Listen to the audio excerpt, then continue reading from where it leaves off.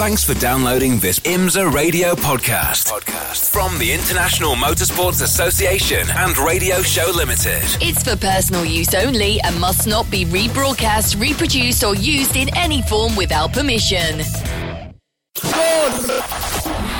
Live from trackside, this is IMSA Radio.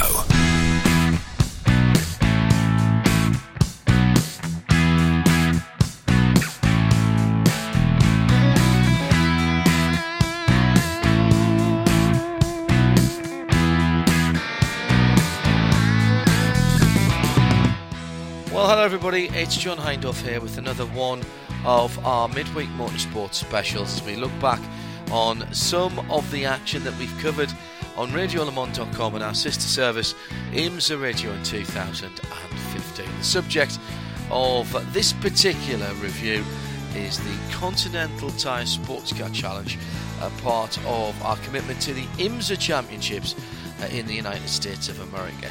It was a very interesting season, and to help me look back on it is one of our IMSA radio reporters, and that would be Shea Adam. Hello, Shea. Hello, John. A season that promised much, and for, in fairness, a good 2/3 to 3/4 kept us on the edge of our seats. Ultimately, the championships, when you look at the championship final tables, actually aren't probably as close as the racing in the season, race to race, would have had you believe, to be honest. Yeah, especially with the GS Championship. Even though it started off so strong for Andrew Davis and Robin Liddell, it sort of closed back up toward the end of the season with the Rum-Dum guys really making a run at it. And it wasn't until Circuit of the Americas that we really knew going into the final race of the season who was going to be the champions. But it wasn't until about halfway through that race that we found out who was going to be the ST champions. It came right down to the wire for that. And the points can be deceiving. If we start with yes, it can. The points can be deceiving. Let's start with some general observation. ST is the street tuner category, GS Grand Sport, if you will. We had, 1, 2, 3, 4, 5, 6, 7, 8, 9, 10 rounds? 11 rounds. 1, 2, 3, 4, 5, 6, 10 7. should be. 10, yes. Sorry. Basic arithmetic, never my best thing. 10 rounds spread across the season, starting at Daytona, ending at Road Atlanta. A calendar that looks pretty solid. All the big places ticked off. Lime Rock Park, a particular, I thought a particular hit. Also VIR, that was pretty good racing as well. It was a big battle all year round all year long in street tuner between the CJ Wilson Racing Mazdas and the Freedom Autosport Mazdas. But credit the Murillo Racing guys, RS1, Rennsport 1, for keeping those guys pretty honest throughout the season. Also the Hondas, the front wheel drive cars from Honda North America, HRT, and Next Level European guys, they had a good run as well. And a couple of new entries and new cars as well. Not full season, but the Compass 360 Racing guys brought their cars on from, I think it was Sebring onwards, wasn't it? The new S3 Audis. Great to see those guys. Great to see the Minis coming in. I mean, really a very, very good variation of cars across the season. Exactly what we've been used to seeing in Conti over the last few years. Yeah, it really has become one of the most exciting series to watch just because the quality is so good race after race. You know you're going to get into good battles. But as you mentioned, some of the teams maybe not running full seasons or with varying driver lineups, as we saw with the Minis, it really was a culmination of growth throughout the season because whereas the Compass 360 guys didn't start in the Audis at Daytona, they were still running their Honda program. They got the Audi at Sebring. They won the last race of the year. That's growth. The Minis made it on the podium at Road Atlanta. So it really was everybody sort of finding their own and setting up for what should be a very good year next year. just to underline this, we're not talking about full season here, but over the year, there were 39 different entries in Street Tuner and 28 in GS. Now, not all in every race, obviously, otherwise we wouldn't have had enough paddock space. But it was good to see that amount of interest. I've always thought the Conti series has been a bit of a slow burner, almost a little bit of a stealth series, a well-kept secret, if you will. Well, it really exploded this year for me. The coverage on the IMSA.com app and the TV coverage has really taken it to a bigger audience, and we saw trackside as well, people wanting to see it, wanting to hear us talk about it. I really think it's turned a corner, this series now. It has, and it's the kind of thing that honestly, before, not last year, but the year before in 2014, I didn't really know that much about the series. And after seeing the race at Circuit of the Americas, I was hooked because these guys get so into it, and they are drivers that we're going to be seeing in the future. This sort of support series has been through Grand Am for many years, whether it's had different names, but it's been there the whole time. And we've had a lot of guys in our cars now in the Tudor United Sports, or what was the Tudor United Sports Car Championship this last year, what will be the IMSA WeatherTech Championship in the future. They came from this series. They started out in this route. And this year we had 171 different drivers participating in the series over the year. And I guarantee you there will be more than that next year because a lot of people will want to come drive. Porsche, Mazda, Honda, BMW, Audi and Mini Cooper as manufacturers in Street Tuner. BMW, Nissan, Ford, Porsche and Chevrolet in Grand Sport. We'll come to Grand Sport at the moment, but Street Tuner, the thing I liked about this year, Shea, was that at different tracks, different cars had different strengths and weaknesses. And whilst I understand that there's a certain amount of balance of performance always going on, ticking over in the background here, what we didn't get this year, and I think that the series was much the better for it, it wasn't as if there was changes after or before every single race. It was kind of expected that the Mazdas would do well. For example, at Mazda Raceway Laguna Seca, it suited the little nimble, fast cars, whereas at certain other places, the BMWs or the Porsches in Street Tuner were doing slightly better. And of course, when it rained, good luck to the Audi Quattros, because that's what they were there for. And that to me is the essence of this type of racing. That you've got to expect that some cars will be better in some places than others. Yeah, and the Mazdas, we're feeling really good about that weekend, John. In early May, when they came out with 4 out of the top 5 positions in ST were held by Mazdas, and they knew going into the weekend that they were going to have a very good chance at locking out the podium, which they did. But then you went to another track that's very different from Mazda Raceway Laguna Seca, like Lime Rock, where again the Mazda showed up being very good for the second year in a row. It was the consistency. It wasn't a big surprise. It was how the Mazda did the rest of the year at some of the other tracks that maybe was a bit, I wouldn't say unexpected, but not supposed to be. Like when they went to Circuit of the Americas and we had that fantastic battle at the end between Spencer Pompelli and the RS1 Porsche and Stephen McAleer for the win. They hadn't expected to be so quick out of the gate at that particular track, and the Hondas as well. I can remember at one point, I think the one with Ryan Eversley behind the wheel was up in the top 5, and he told me afterwards that they didn't expect to run that high up even with pit stop cycles. So different tracks suit different cars, which makes it really fair throughout the whole championship, because some places you're going to be really good, and some places you're going to have to fight really hard.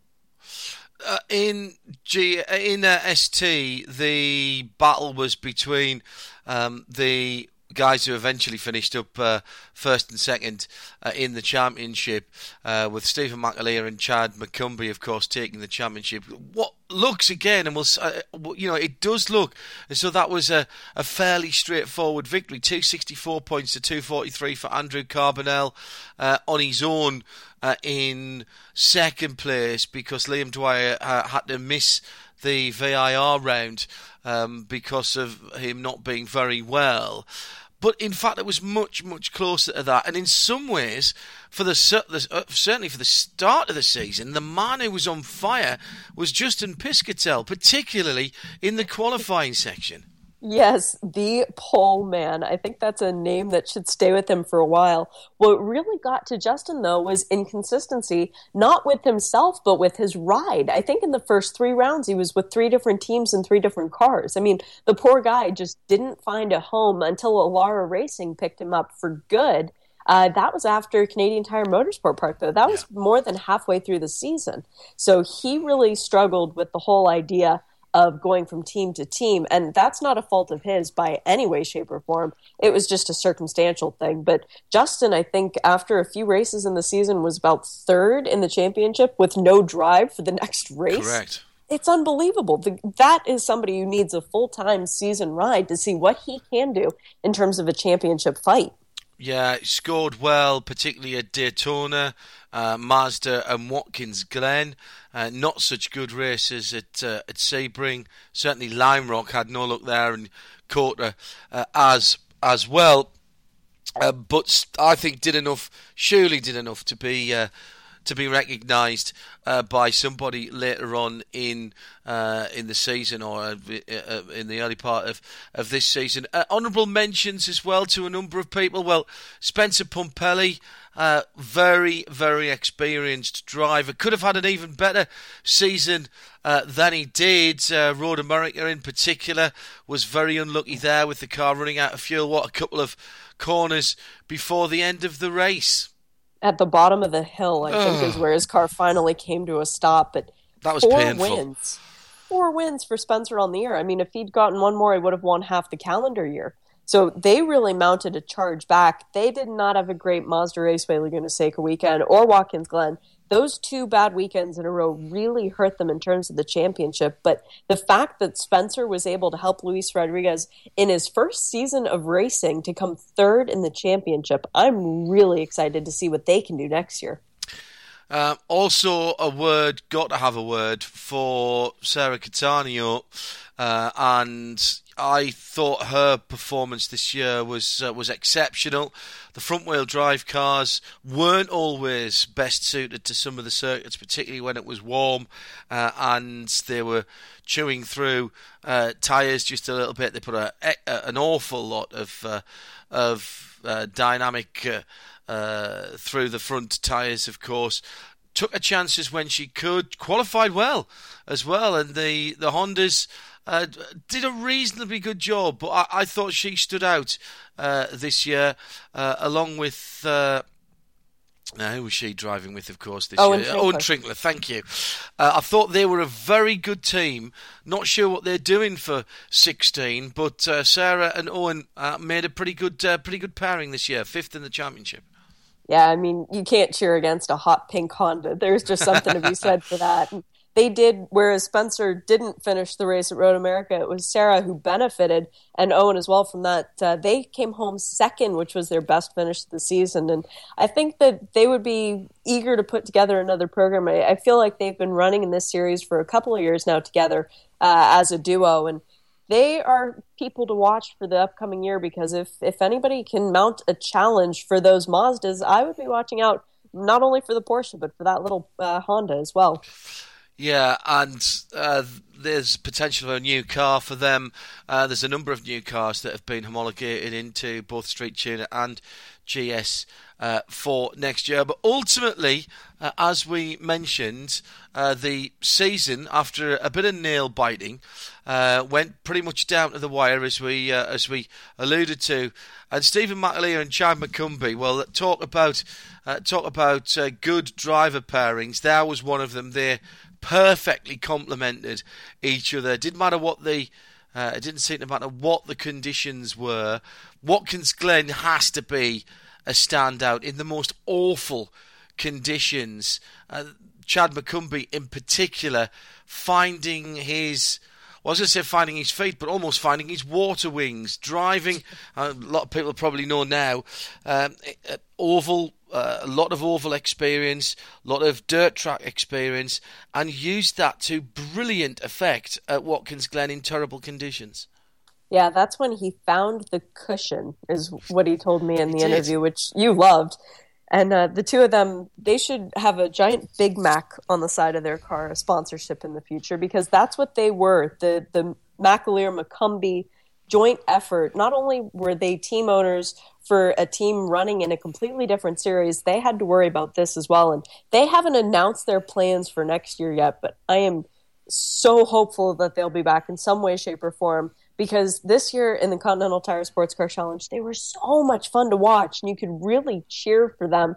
And this year, they lost their sister car. They had the 5, and I believe it was the 3 was the other car that they had run with the year before, with Mark Miller and Tyler McQuarrie. They only ran a couple of races, but they ran in GS. They ran a different category for the most part. So this was them with one less car to figure out setups, to figure out how the tires were going to wear, and yet it worked. So that's a brilliant shout out as well to the whole CJ Wilson Racing organization. They had, as we said, they had a couple of decent results. Watkins Glen was one, Lime Rock was another. That had us very much on the edge of the street of our seats. By the time we got through to quarter, another good result for them. And Road Atlanta, it was about doing the arithmetic and looking at what Andrew Carbonell and Liam Dwyer could do. Can't say enough about those two. Liam Dwyer's story we have documented long and hard, and I've known Liam for 2 or 3 years now, and his exploits behind the wheel, as well as in life in general, are quite extraordinary and inspirational. Shame that he couldn't do the full season, but absolutely no issue with what those guys did this year. And in everybody's heart, Liam was second in the championship along with Andrew, wasn't he? He really was. He was persistent, and it's really interesting to listen to him talk, because he mentions how his growth throughout the season was noticeable by other drivers on the track, and how driving with Andrew, he's just such a superstar. I mean, Andrew Carbonell was one of the best kept secrets in any racing paddock. Good point. But that Liam would be frustrated with himself if he did any little thing wrong, but then he wouldn't have Andrew come to him and say, man, you screwed up with this. He would beat himself up for it. He didn't need that driver coaching there. And it was actually kind of interesting. Liam mentioned in a podcast that he did not too long ago, the reason he missed VIR was because his prosthesis wasn't fitting properly, and he didn't feel good enough to drive the car. That takes a big person to be able to stop themselves from racing, especially when at that point he was so immersed in the championship. I think in everyone's mind in ST, he was second in that championship as well. I agree. Ultimately, it came down to a really crazy race at the end of the season at Road Atlanta, and sadly Andrew Carbonell put the car off the track. And a really unfortunate end to that championship battle, because it had been so clean and so interesting. Not always right at the front of ST, but those, obviously the cars were pretty much the same, so they were very evenly matched, and often, Shay, it was differing tactics that just made the difference between whether they got wins, and it was wins for Stephen McAleer and Chad McCumbee at Watkins Glen, for Andrew and Liam at Mazda, and another win, I think, at Lime Rock, wasn't it, for Stephen and Chad. Just slightly different tactics because they were so evenly matched. Yeah, and it was playing the part in the pits, who had the quicker crew for the weekend.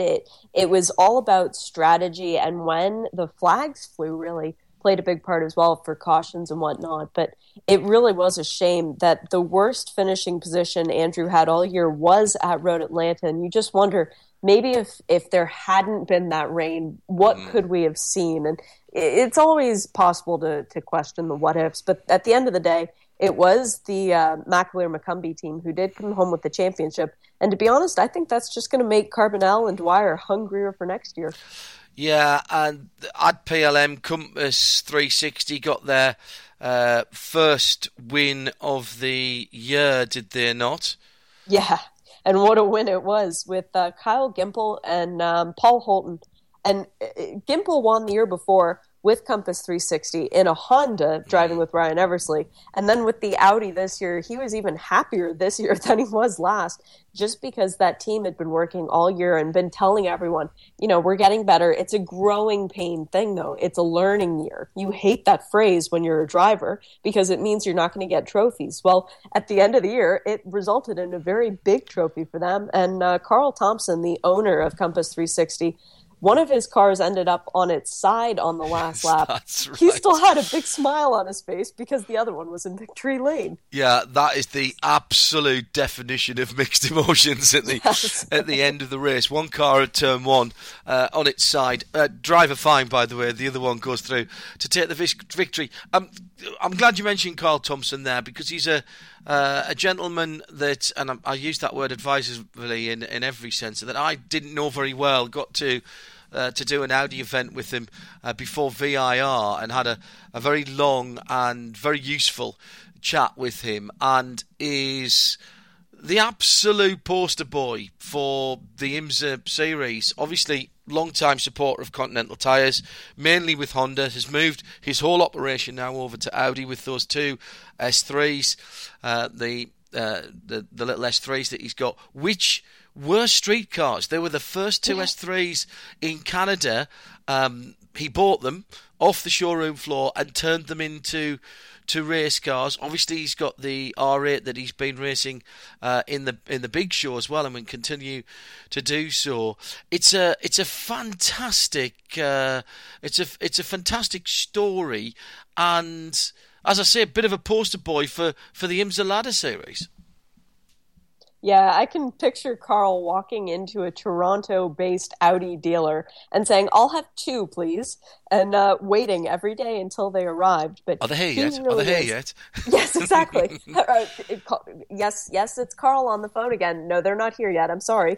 No, that's the kind of excitement that he has, and in seeing him as a team owner developing over the years, he's the kind of person that you not only want running your team, you want him in charge of every strategy move because he thinks it through. He is a very, very good person to have on the pit wall. And as you said, IMSA wants him, but they need to make sure that they hold on to him because he's the kind of team owner that some other series might come along and try to whisk him away. Well, and in fairness, he is still running a split program because he still has some cars. Does he still run the Hondas in World Challenge? He certainly was running something in World Challenge this year. If it wasn't the Hondas, it was another Audi, because I remember him having to be away. But I like the guy. I like the fact that he wanted to do something different and not just buy another off-the-shelf car. He's really committed to what he does. Audi finished 5th in the championship thanks to them, ahead of Mini Cooper, but behind BMW. Not a great year for BMW in street tuner. All the names were there, the Bimmer World and the drivers, but they just didn't get the run this year in street tuner. It was really quiet for them. I mean, the former champions, Terry Borchello and Mike Lamara, finished 16th in terms of the championship this year. And their best finish came at Canadian Tire Motorsport Park, where we actually had a bit of a smaller field because there were a couple of teams that didn't want to cross the border. I think they were intimidated by Canada. But the BMW is oddly quiet, and I think it was just the might of the Mazdas and the Porsches and even the Honda that really overpowered everybody else. Yeah, well, Honda finished 3 points ahead in the Manufacturers' Championship. They were in third position on 299 points, 312 points for Mazda. Perhaps a little bit of a shock when you look at how it shook down over the season, because Mazda seemed to be at the sharp end of the field for the most of the year. And indeed, of course, it was two Mazda crews who were battling for the Drivers' Championship and the Teams' Championship. But it was Porsche that on 323 points took the manufacturer title. Congratulations to them. It has been in the past that the Cayman in particular has been very well suited to the GS, to the ST category, excuse me, but there was a little bit of change in the balance of performance, and I think just what you were talking about there about the guys from BMW, it just seems as though the standard went up a lot this year and everybody had to work a little bit harder. Yeah, and especially toward the end of the season, even from the midpoint of the season, Yes. looking at the results from most of the Porsche drivers, consistent across the board, just finishing very well, getting podiums, getting wins, and thinking more about the long-term picture. We had quite a few drivers who were thinking about where they wanted to get themselves in the championship, such as Eric Foss, another former champion, looking at a points battle. But then you had drivers like the RS1 guys who weren't really in it for the championship, at least so they thought. So they were just going for wins. Yeah. It really balanced out in a funny way and did wind up with Porsche getting the manufacturer title. Yeah, RS1 and Murillo Racing actually tied on 232 points, but RS1 getting the third spot on count back in the team's championship. Freedom Motorsport second on 243 and 264. CJ Wilson Racing, good for them. Obviously, we know Declan Brennan, who has been part of our team for many years. He's part of that team. Could not have been more excited down the years. CJ Wilson's a big name. Our non-American listeners perhaps don't really understand just what a big name CJ is as a starting pitcher in Major League Baseball. And, you know, to have his name attached to this championship is no bad thing.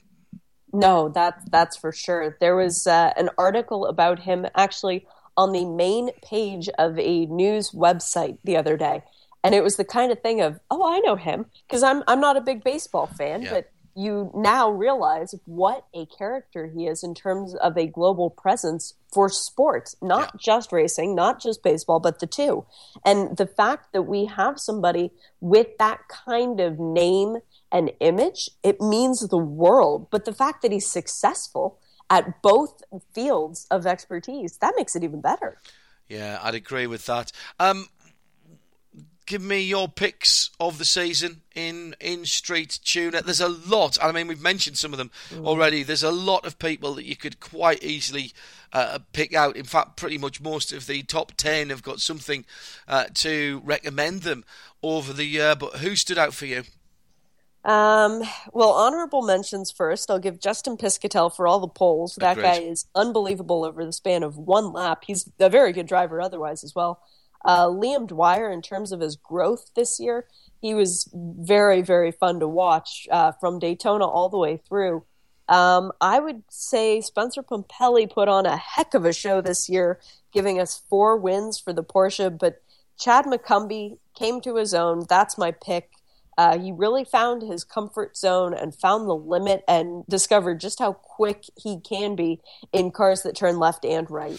Yeah, a bit of a worry if he ever really takes this completely seriously. I say that with tongue slightly in cheek because every time he gets behind the wheel, he's taking it seriously. But by his own admission, Shay, he's still learning, and that must put the fear through the rest of the paddock because, you know, if he really sets his mind to this and does this full time, remember he's still doing oval racing, that quite remarkable. Surely has to have a future in sports car and endurance racing if he wants to go down that path. Yeah, and that's the big if, because it is a big commitment to go from having 100 races a year on your calendar as a bare minimum if you're doing the roundy round stuff, as opposed to having 10, 15. Yes. And that's a big mental hurdle for him to try and accept. But if he does, oh boy, look out, because there are going to be a lot of impressive wins next to his name.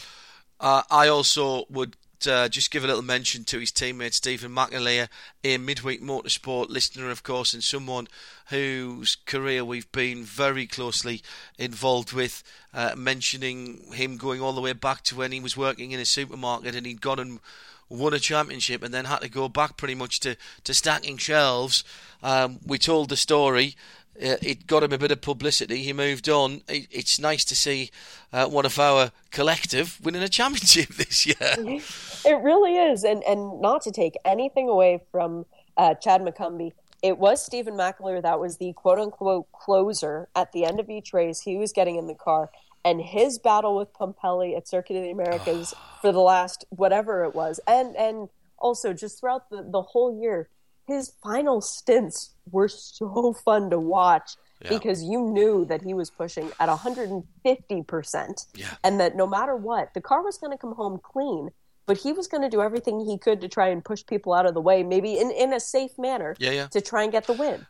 Actually, I'm pleased you mentioned that, because that, to me, in ST, I think that was the battle of the season in terms of just how long it went on through the race, the fact that we had no outer limits to the circuit that weekend for various reasons that we won't go into again, the fact there was different lines being employed. Any other two drivers, that surely would have ended in disaster for one, other, or both of those cars. It didn't. It was clean. It was exciting. It was actually quite remarkable racing to watch. If you haven't seen it, it's worth looking back up again. You're listening to our review of 2015's Continental Tyre Sports Car Challenge, part of the IMSA package, IMSA Radio's Shea Adams with me, John Hindhaugh. Let's move on to the big class, the Grand Sport class. Literally, top to bottoms, 48 drivers in this throughout the year. Not all full season, but littered with big names. Let's start. In fact, I don't even know where to start. In terms of the manufacturers, first of all, let's start with the different manufacturers. BMW, defending champions, did not have a great year this year. Trent Hindman, paired up with IHG Rewards Club driver Ashley Freiberg, didn't get the results they deserved. Finally got a result at the end of the season, got their first victory. The good thing I would take from that, from the driving point of view, was that Ashley was at least as quick, if not quicker, than the outgoing champion. But that car took a long time to get competitive this year. It did, and it had a lot of little niggling issues throughout, especially the beginning of the year. I seem to remember they had quite a few instances where the car would be coming back into the pits for one reason or another. And then they had 0 points scored at Canadian Tire Motorsport Park, 0 points scored at Lime Rock. That was a pretty hard pill to swallow, especially being taken out so early on at Lime Rock. It was first lap, wasn't it? And the car had done pretty well. And both of those, I seem to remember, were not of the drivers making. Balance that out, though, with a really strong run again, wet weather at Watkins Glen, and both Trent and Ashley drove very well there, and that was a real confidence booster for them in the middle of the season. Yeah, and looking back on their season as a whole, they did have 5 podiums out of the 10 races. You wouldn't guess that thinking back on it. Or, sorry, not podiums, 5 top 10 finishes. That's pretty darn good when you consider it. That really, though, isn't good enough for a team that had won the championship the year before. And I know Trent, in particular, was very disappointed in the way the season was going because they didn't have that competitive nature. Part of that was that the people at the front were just so dominant, but every other mark seemed to do pretty darn well, and it was just the BMWs that were really surprising. Yeah, 5th out of 5 manufacturers in the standings. Nissan with the 370s, the glorious sounding 370s, which surprised us in a number of places. We expected them to be good on the twisty tracks, very well balanced car, but man, those things were super quick. Up the hill at Road America, we saw them really tearing the place up at Watkins Glen as well.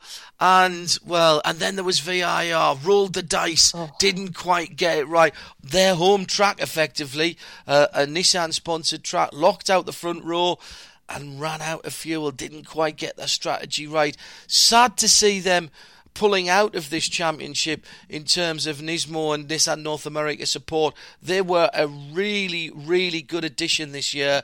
Bit of variety and plenty of good racing from the guys, particularly the likes of Nick Hamann coming through from GT Academy. Yeah, and the sister car, Brad Yeager and BJ Zacharias, they had 5 podiums on the season. That was a big shock to them and the whole team, and they were all really pleased about it. But they wanted a little bit more than they finished with because they thought they had a really good chance to go into the championship and not get a win, but maybe just try and squeak that second place away. and they weren't able to do it. They fell back quite a bit after the last race, down to 5th overall in terms of the championship standings. But I am really going to miss those Nissans, particularly when you think back to the races like up in Canada this year when they lost at first one cylinder and they kept coming back in and coming back in. They didn't retire. They kept trying to fix the issue.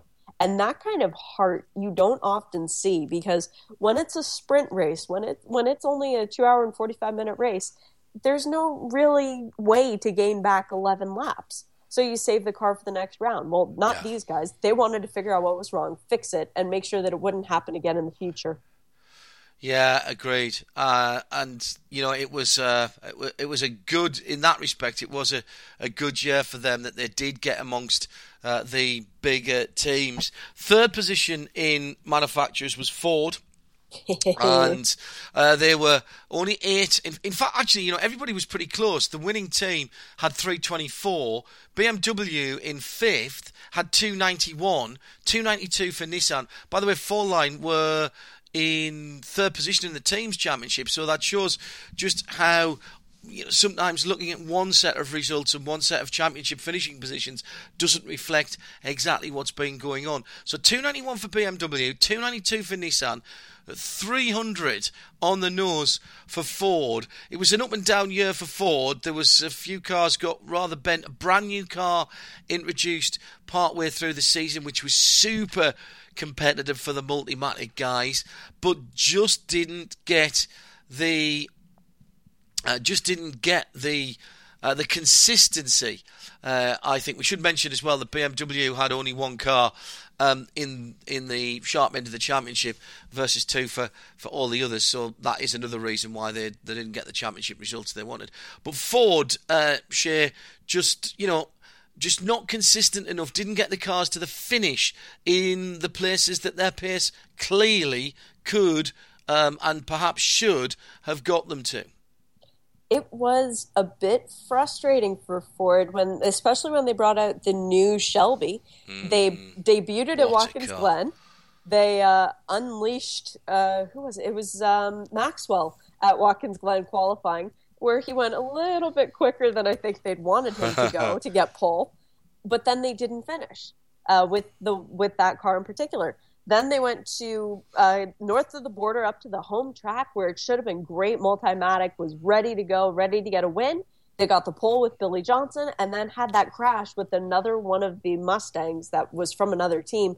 That didn't go well. Then they had a damaged car at another track where they had to bring the old chassis in to try and fix it up before things got going. Yeah, that was VIR, wasn't it? That drove down overnight with the car. That's right. Well remembered. Things got very frantic for them. And I feel like even though they got a couple of wins this year with Austin Cindric becoming the youngest ever winner in the series and Jay Buford getting his first win, it really felt a little bit rushed. And it was a shame because if they had the time to settle in, if they'd gotten the car maybe back at Daytona, we might have been talking about a Ford champion instead of a Chevy. There was just a very different air about them. Like they had the ability to win. They just maybe didn't have all the pieces in line to get it done this year. That said, Scott Maxwell and Billy Johnson were still 3rd in the Drivers' Championship. So, a little bit more, as you said, just a little bit more. Wouldn't have taken that much more for them to have had a far, far better season. The good news is that new Shelby was great. It sounded fantastic with the flat plane crank. And with Scott Maxwell and Billy Johnson among the drivers, you're going to get plenty of excitement. I thought their teammates, Jay Buford, who I didn't know very much about, Austin Cindric, who we've seen racing at Bathurst, Shea, I thought they played their roles very well, finished 6th in the championship, and quite often more than just being supporting players. Yeah, getting the win north of the border was huge for them. And it was really interesting to sort of watch the dynamics because in every team you have a 1 car and a 2 car, whether it's intentional or not. And they were sort of understood to be the 2 car because the main players, the people really going for the championship were Scott and Billy. But Austin and Jade stepped up in a manner that I don't think anyone really expected. And Austin really having a phenomenal year, driving everything he could, which I think has to do with being a teenager. You just want to drive at that point. He really found a rhythm. And we saw it back in February, John, where he was manhandling a Mercedes around the mountain, an SLS that's not much wider, much more narrow than the track is wide. He really managed to strike a good note in this series and let it be known. Next year, we could be talking about Austin Cindric as the youngest champion in the Conti Series. Ultimately, the battle for Manufacturers' Championship came down to a very, very privately run Porsche and a very, very factory-supported Chevrolet battle. At the sharp end, it went Chevrolet's way, as did the Drivers' Championship, and well done to Andrew Davis and Robin Liddell. The Plum Boys gave them a pretty good run, and the championship, for me, hung on two separate incidents.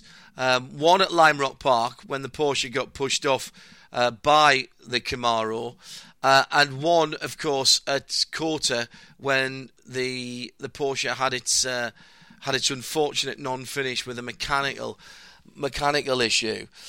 It was in some ways it was a proper old-fashioned David and Goliath. Not just because the size and the displacement of the cars and their engines, but also just on the differing nature of the two teams, how they were financed, and works drivers, etc. in one car, and very much the boys, the brothers, the family run affecting the other. Proper David and Goliath battle, and that it worked on that level. It did, and it was heartbreak at Circuit of the Americas when the Rum Bum car pulled off to the side, and that was all she wrote for the championship in terms of what they could stage in a comeback. But their 3 wins on the series, they started it off at Daytona really stamping their pride and saying, yeah, we're here to battle for a championship this year, guys. They managed to hang on to the podium again at Sebring. It was the same drivers, just a different lineup in terms of who stood on the podium at Sebring. And then it looked like it was going to be all Chevy until Road America, where the Porsche said, we're not done yet. And the Plum brothers dug so deep. Watching that drive was so much fun because at Road America and then again at VIR. That was a heck of a race at VIR. And the fact that they just kept saying, no, we refuse to quit. That's something so admirable for guys, as you said, going up against the big, ultimately a pretty much factory effort with a car that they work on in their home garage if they wanted to. Yeah, and again, the other thing that I'll say is there was a lot talked about balance of performance in the GS class through the year, and I know that the Chevy drivers in particular were concerned that they had been badly done to. It did feel sometimes, particularly when they were on that 3-race winning streak through Sebring, Mazda and Watkins Glen, and then having finished second or third at Canadian Tires Motorsport Park, to still be complaining about balance of performance. The cars had different strengths and weaknesses, and you have to play to that. And clearly the Porsche had an advantage in terms of its handling, its braking, and in some places its fuel mileage, no doubt. It was also surprisingly quite quick in the straight line because it didn't have all of the big wings and accoutrements. It looked a very stock car, apart from the paint job. It didn't even look as developed as, say, a Cup car, that Porsche. It doesn't, and that's part of the great thing about it. It looks like something that could be running in a historic, and not to take anything away from it, because the car is unbelievably fast, but it does look simple, and sometimes simple is fast. But you're so right, John. The complaining about balance of performance, you just have to take it with a grain of salt, because you know that there are certain drivers in certain cars who, no matter how quick, how many races in a row they've won, they're still going to be complaining about something.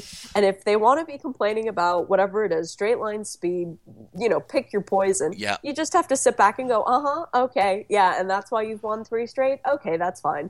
Should mention the Mantella Autosports team as well in Chevrolet. They didn't have the best of season, but there were times when they were at the sharper end of the field.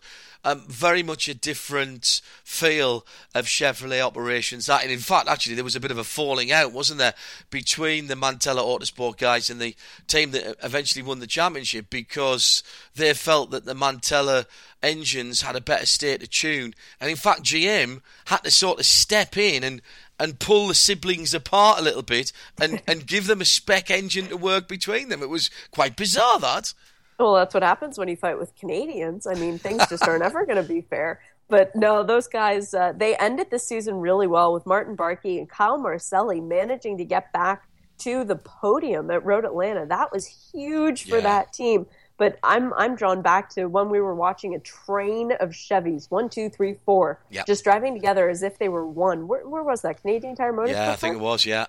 It was just such fun battling to get to watch all those cars together. You really can't ignore the American muscle power that they brought. They looked mean, they sounded mean, and they did know how to win.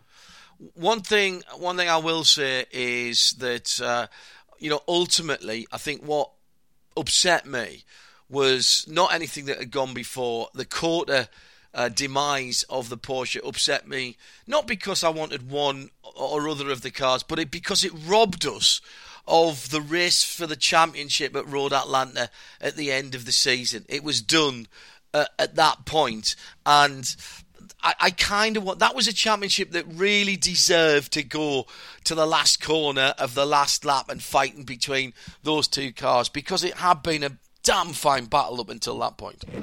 Oh, it had been the source of so much fun, especially after Rumbum staged that late comeback in the season where Liddell and Davis didn't finish on the podium for every race, which kind of surprised me at the momentum they had going. But it was Lime Rock and Road America that really sort of took them back. They were still top 5 finishes, but the fact that they weren't getting to hold a trophy at the end of the day, and at one of those, at Road America, Rumbum getting to hold the highest trophy, that was so exciting, and it really set us up for a big finish. I agree with you. We were robbed of some really great battling through that last race. But again, with the rain, it would have thrown a big question mark into things, and maybe it would have determined the championships in a different way, and people would have been complaining about that for the upcoming season. So I'm a little bit happy that at least we have something set in stone, that the people who won really did deserve to win, because they did a phenomenal job of dominating the season. Well, and also they carved a result out at Road America in particular. You mentioned Road America. I thought that Robin and Andrew at Road America, when they were down on top speed, that was something that you could see. And that car was probably barely a top 6 or 7 car. And they got a bit better than that. They got further at the front of the field. Robin on one of the restarts was absolutely mighty and muscled his way through to get that car. I mean, they picked up 26 points there. I'm looking at the results there now.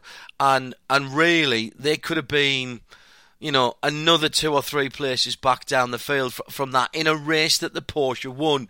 And being able to pull out those results when... if you've got a first-place car and you come second, a car that potentially can take first place at every race, and you come second, you're not doing the best. If you've got a car that potentially can come 7th, and you come 6th or 5th, in the big scheme of things, you're not on the podium share. But what you've done is you've dragged that car to a finish and some extra points that really you shouldn't have. And, that was one of the results for me where Andrew Davis and Robin Liddell did just that. And that's what wins championships.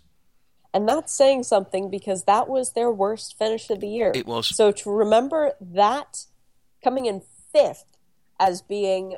But they were down in the bottom end of the top 10. They were in 8th or 9th at one stage and looked like that's where all that we're going to get. Well, that's Robin Liddell for you, the angry Scotsman. When you get him fired up, he'll drive through anything to try and get to the front. And he really had a phenomenal season coming into a point where we look at him as a champion, and very well deserved. But yeah, for that 5th place finish to be one of the drives you remember when he won 3 in a row, 4 on the season, and had 8 out of 10 podiums. That's saying something. No, I thought that was an outstanding result for those two guys. And, Robin in this championship, a lot of people will remember Robin Liddell driving an endurance race and driving in the old LMS, very much a Porsche man for a very, very long time. I'm kind of surprised that he's never got the call up to be at least one of the endurance drivers in the Corvette squad for GM, but that seems to have gone now.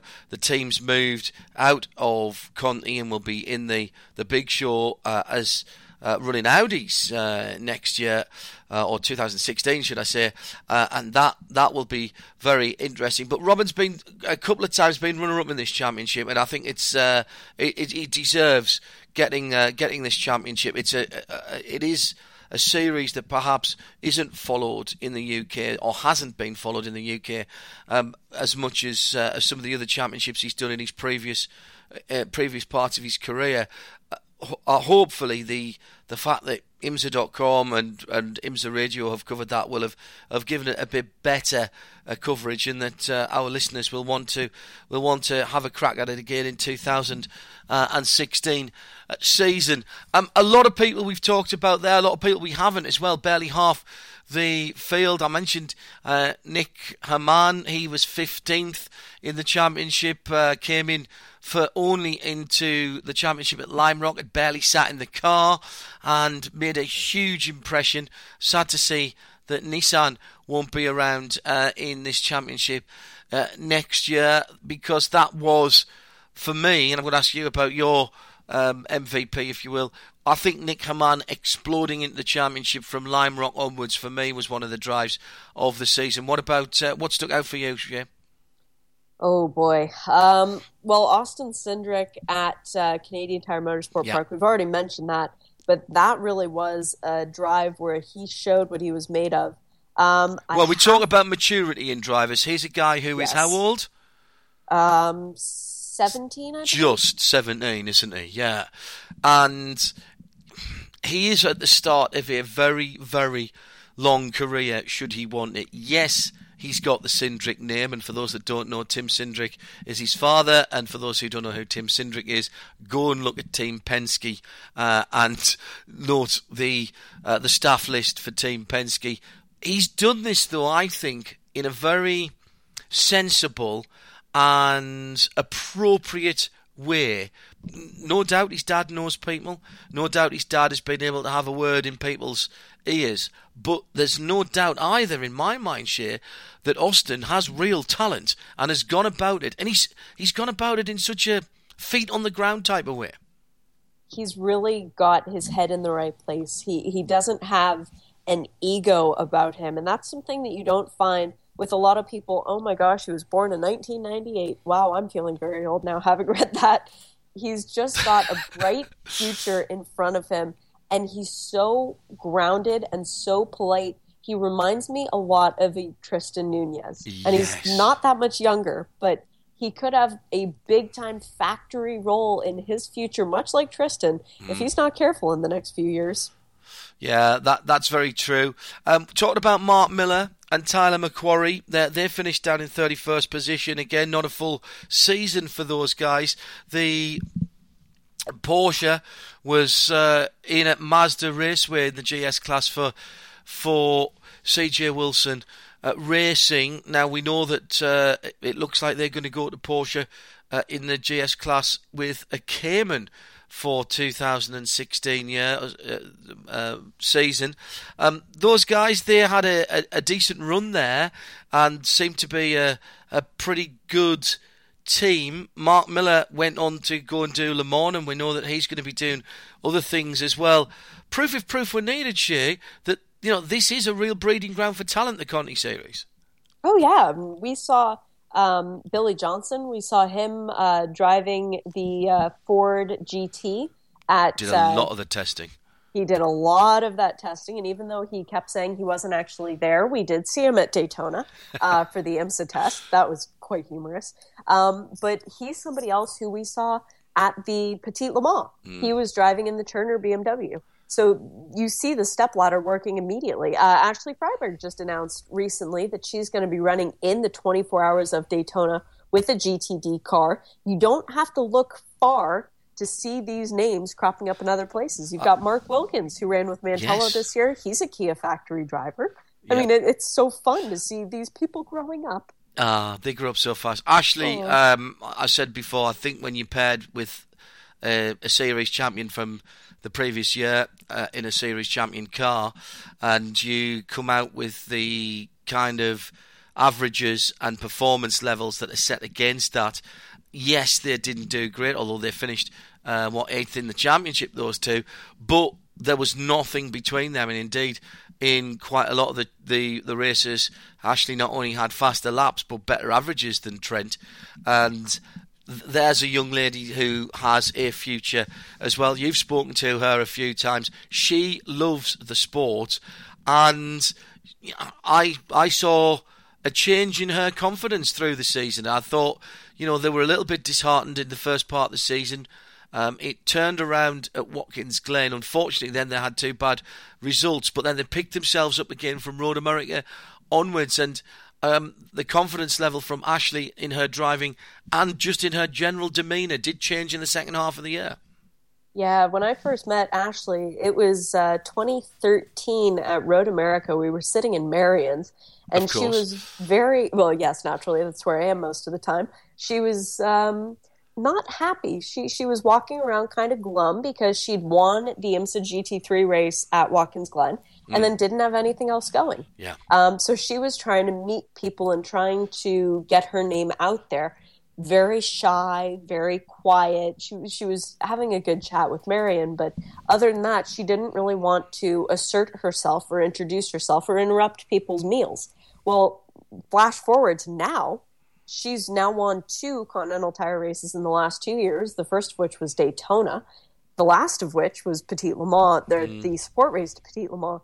She's walking around with confidence. She's smiling. She's happy. She's hanging out during other races. She knows that this is where she belongs, and she's showing that on the track. I would put her drive at the start of the Road Atlanta race as one of the top ones of this year. Yeah. That's without doubt. Hugh and Matt Plum are an odd one, and we haven't got much time left, and you still have to give me your name, but Hugh and Matt Plum, very much the family firm. You get the idea that they're doing this for fun. You don't expect either of those guys to be named as Porsche factory drivers anytime soon, but how good are they? I mean, I think they're very good indeed, and I just wonder what they'd be like in another team with another car, not having to worry about running the team as well. They are good, and there has to be something said about the comfort level they have as well driving that car. They're familiar with the Porsche. They know how it handles. They know how it works. They know how to take it apart and rebuild it because they're that kind of people. So there's something to be said for that.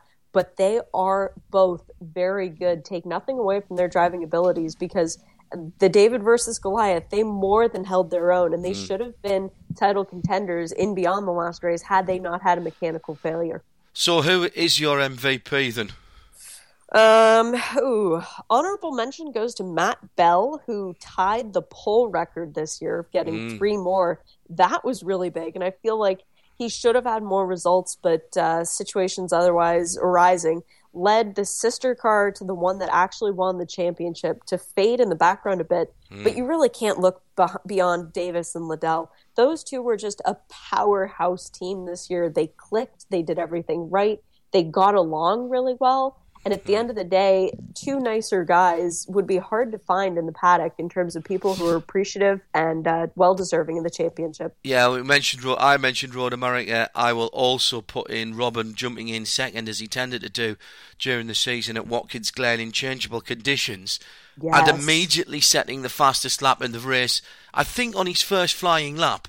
And that is remarkable when you don't know what the track's like, whether it's full wet or full dry, and Robin just getting in and immediately, Everything's gone purple, fastest lap of the race.